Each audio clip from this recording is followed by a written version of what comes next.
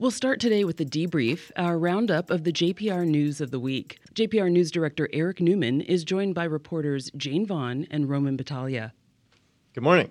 Good morning. I'm here with Jane and Roman from the JPR newsroom. We're going to start out with a voice that is familiar to JPR but who has not been in our studios for the past 2 years. That's Jess Burns, who's a reporter at Oregon Public Broadcasting. In recent years, she's covered the environment out of our Ashland studios. These days, Jess hosts an OPB show called All Science, No Fiction, which spotlights the Pacific Northwest scientists and the work that they're doing. So we're going to start out by playing one of her newest stories from that series. Here's the intro to that. Coveralls, check. Boot covers, check. Hood and mask, check, check. Saba Moslehi is covered head to toe and ready for a shift in the clean room. It's not comfortable wearing that gear. It's hot. It gets hot. Yep. But the gear is necessary. I can fabricate samples, specifically silicon wafers, without any dust or contamination getting into the surface. The University of Oregon researcher doesn't want anything to come between the retinal implant interface she's making and living cells from the eye. Her new design could eventually help restore eyesight to millions of people.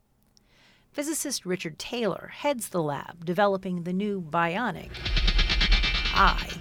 So vision is our primary sense. It's fantastic. It works beautifully until it stops working beautifully. Retinal diseases often attack and destroy the light receptors at the back of the eye. The idea is that long term, we will drop this implant in, which will have an array of artificial photoreceptors. Light will come in, generate electricity, and then that will pass to the natural neurons that have not been affected by the diseases.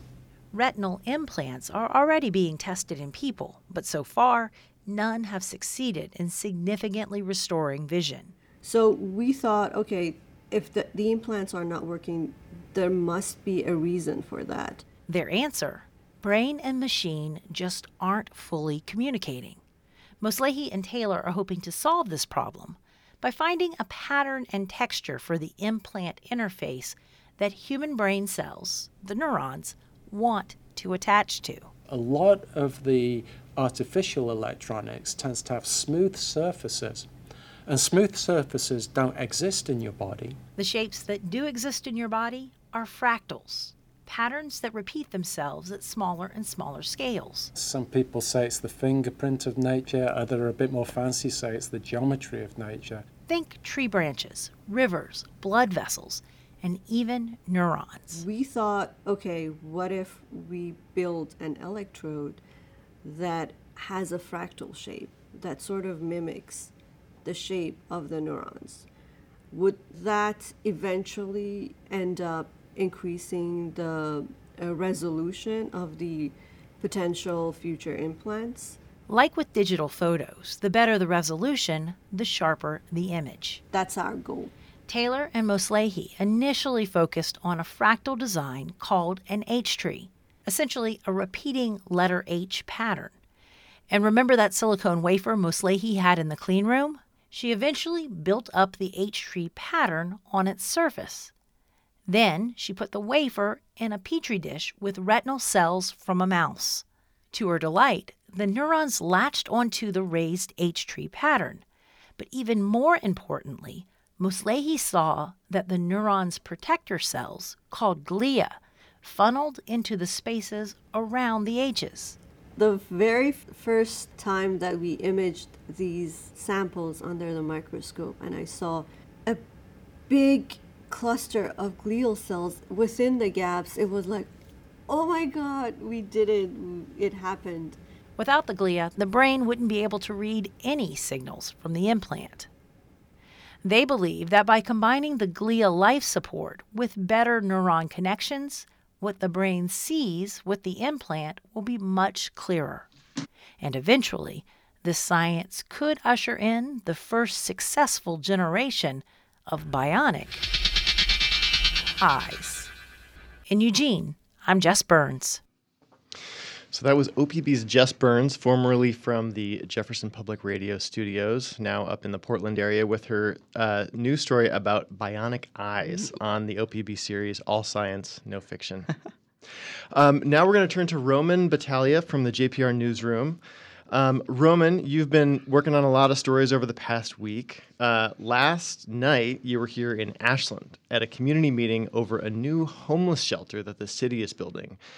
Why is this meeting being held? Yeah, luckily it was right on the SU campus. I got to walk right down to the student union, and they were having this community meeting essentially to learn about the issues that residents have with this new shelter the city is going to be opening, this new emergency homeless shelter. They're trying to get more buy-in, kind of learn about what issues residents have. When I was there, I didn't really know what to expect, but there were a lot of people that showed up. I think I counted around 100 people that showed up. I know that city council members had been walking through the neighborhoods around where the shelter is on the east side of Ashland, like knocking on doors, leaving flyers, letting people know this was happening.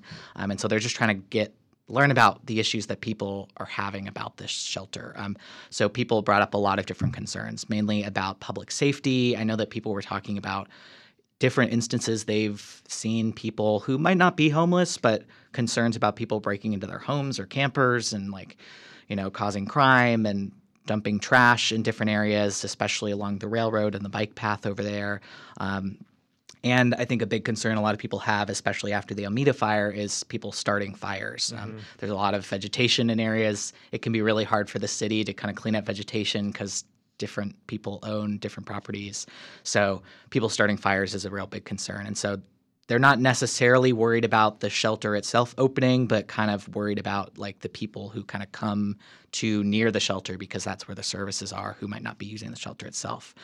People were also frustrated about the quick purchase of this building. It kind of happened really quickly, and I know that the city had grant funds they've been using to purchase this, and they had a limited amount of time to use those. And so if they didn't purchase the shelter in time, they were going to have to return all of this state funding, and then they wouldn't be able to buy a shelter at all. So that's why it was kind of really quick. And it seems like they were listening to their concerns and kind of writing down stuff to address there. Okay, great. So give us a little bit of background about just what this shelter is going to be and what do city officials have to say about it? Yeah, so from what I know, it sounds like the shelter is going to have around 30 beds there. It's going to be like an emergency homeless shelter, essentially. It's in this old building on Ashland Street. And if you're in Ashland, it's next to the oil stop and the shopping cart. It's as you kind of drive over the bridge, you can barely see it over there. The city bought the property last month from the old owners, and then they're sort of planning on opening it on November 1st. But it's going to be a really short time to be open as an emergency shelter. It's only been open for like 2.5 months through January 10th. Yeah, the reason because of that is because that's when the governor's emergency order on homelessness ends. So that's kind of the explanation for why the shelter's ending then. And so they won't have any more state funding after that, but the emergency order could be extended. I mean, it's only been for a year, so if homelessness hasn't been fixed, the emergency order could be extended past then. It's being funded mostly through state grants, around $2 million for the shelter, and as part of this kind of statewide effort to address homelessness. Other cities in Jackson County and other counties have gotten money for addressing homelessness. So part of Ashland's mandate is we need to open up 30 beds in our city. A local housing nonprofit, Aura, is going to be staffing the shelter for the city. So if you don't know, Aura runs another shelter out of the old Super 8 motel just a little bit further down Ashland Street. Aura executive director Cass Sinclair was there, and she said they've been really successful helping people out finding housing. Since starting in 2021, they've helped 400 homeless people find permanent housing, and they've kept another 400 people from getting evicted. So really successful. A lot of people were surprised about that, me as well. So Aura is going to have staff at the shelter 24/7, and they're also going to have navigators at the shelter as well, which is a big part of their program at their own shelter. The way it works right now at the Aura Center is we'll check in with somebody in the morning. Hey, I know you've been working on getting a birth certificate or a driver's license or whatever. I've got a spot open today, and that's why we're so hugely successful in helping people remove their barriers, because they have such access to navigation, and they'll have the same access to navigation at the Ashland shelter. Okay, so lots of residents have concerns about this new homeless shelter being created in town. but it's really kind of a temporary homeless shelter, and then it'll become more of an emergency shelter for severe storms and weather and that kind of thing. So how are city officials going to respond to all these concerns the residents have? Yeah, the first thing I noticed in the meeting was they were trying to explain why this place was chosen. It seems like according to them, there's just not a lot of places to put an emergency shelter in Ashland. They were like, Ashland is a very lateral city or whatever. Like, it's very strung along one street. And so you don't have a lot of actual space to put a shelter, and it's very residentially dense. Ashland has a lot more residential property than commercial property compared to other cities. So there's not like you could just plop it down in the middle of a commercial section. So this was a commercial area. It's still near a neighborhood, but anywhere you put it in Ashland, it's going to be near a neighborhood, and people are going to have concerns. I know that the city attorney was saying that, there's problems with homeless people all over the city. It's just because you put the shelter here, it doesn't mean you're not going to have problems elsewhere. So, they're listening to a lot of people. They're going to have to work with a lot of partners, property owners. They're going to have to work with the county, for example, because the county owns some property in Ashland, and so they can't enforce their city codes on county property in their city. Mayor Tanya Graham even promised some stuff while we were there. She said that they were going to start cleaning up the railroad area near the shelter within the next 4 weeks. That's kind of a really hard area because they have to work with the railroad, who has been notoriously not willing to work with them on this stuff. But the city is like, we will go and clean up the trash on your property. And then they're also going to create a neighborhood council to get residents involved in kind of addressing these concerns and get some of that buy-in. The mayor is going to be on that council to kind of have a direct line to the mayor, and she actually lives in the neighborhood next to the shelter, so she has, her own concerns too. What are the next steps with getting this building renovated so it can become either emergency shelter or homeless shelter? Yeah, so the previous owner of the building is moving out starting today, and then the city is going to be renovating the shelter over the next month. So there's going to be some more public forums. I know there's one on October 2nd to kind of talk about the implementation of the shelter. They still haven't hammered out some of the details, like how people are going to apply. I know that the mayor had said that people aren't going to go to the shelter itself to apply to get in, so they might go somewhere else, but they haven't figured that out. They're also planning on having an open house at the shelter in mid-October, so you'll be able to go there and see what the shelter is going to look like, how it's going to operate.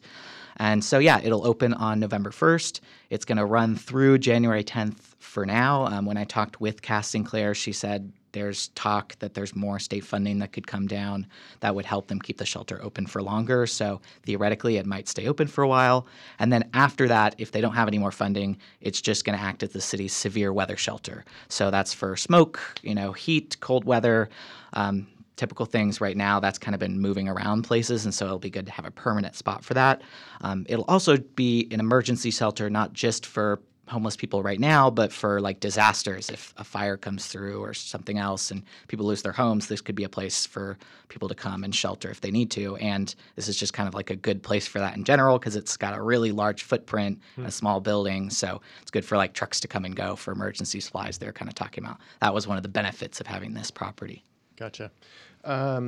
So we're going to quick turn to another story that you've been following that we've talked about in the past, which is Shasta County, which there's a new law in the state of California to ban hand counting of votes. So you covered an update last Friday to the attempt to hand count ballots in elections in Shasta County. Just briefly tell us what happened there. Yeah, so this was about Assembly Bill 969. This bill on last Friday, they passed the California Assembly, which means it's headed off to the governor for a signature. It's specifically targeted at Shasta County, and what this would do is it's going to ban hand counting for any regularly scheduled elections with more than 1,000 registered voters and for special elections with more than 5,000 registered voters. So most elections in the county, you're not going to be able to hand count things anymore. And that was kind of aimed at Shasta County because right-wing supervisors there had been trying to hand count ballots in future elections, which research has found is more expensive, more time-consuming, and it's just less accurate than using machines. And so this was approved by the legislature. When could it go into effect? Yeah, according to the state law, the governor has until October 14th to sign any bills that have been passed. The legislature has been, I think they adjourned today. So he has until October 14th to sign any bills. And yeah, we'll see what happens. We've had the county board chair there in Shasta County has said that they're going to possibly sue the state over this. Okay, we'll continue to follow that, I'm sure. That's going to do it for the debrief this week. Thanks, everybody. You can reach our newsroom with comments about our coverage at our website, ijpr.org. You can find this anywhere else you find your podcasts,